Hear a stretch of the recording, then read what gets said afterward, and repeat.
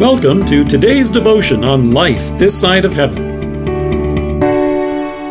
The Word of God from Psalm 91, verse 1. He who dwells in the shelter of the Most High will rest in the shadow of the Almighty. I will say of the Lord, He is my refuge and fortress, my God in whom I trust.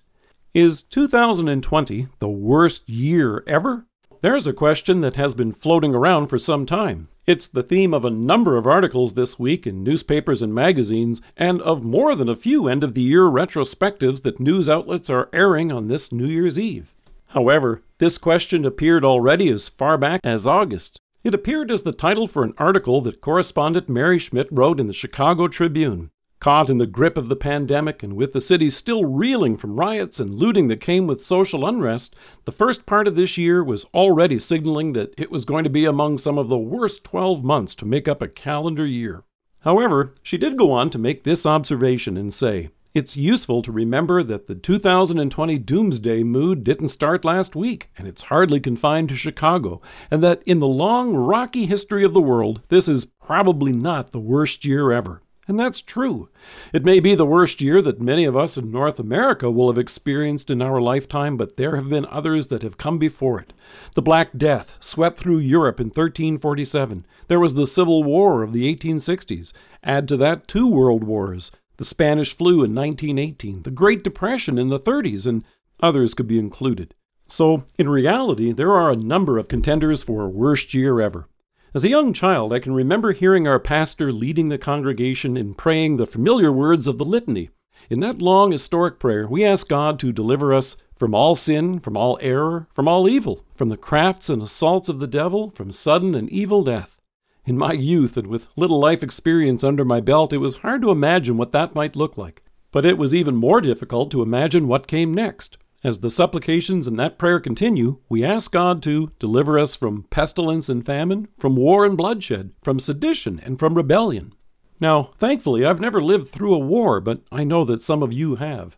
Famine was almost impossible to imagine, and the word pestilence, well, that just seemed like some remnant from a bygone day, before the advances of modern medicine. However, all of those familiar parts of the prayer seemed to take on new relevance this year as we began to turn the pages of the 2020 calendar.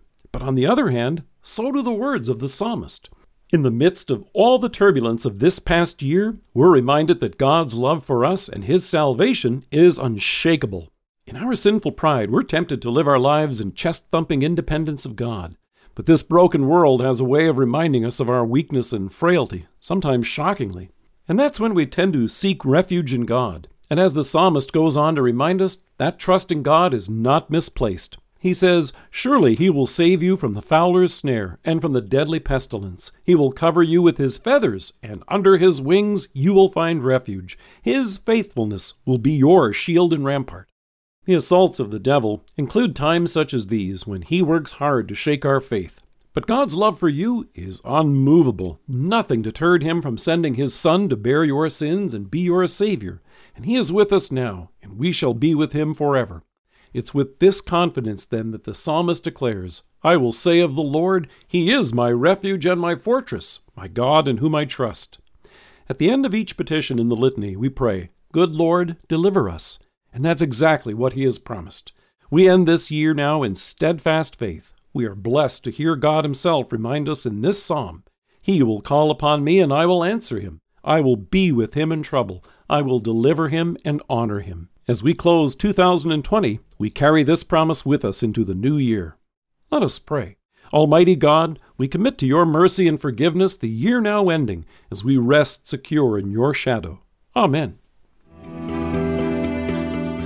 Thank you for joining us. If you're listening to us by podcast or on Alexa, we invite you to browse the resources that are available on our site at lifethissideofheaven.org. God bless you and have a great day.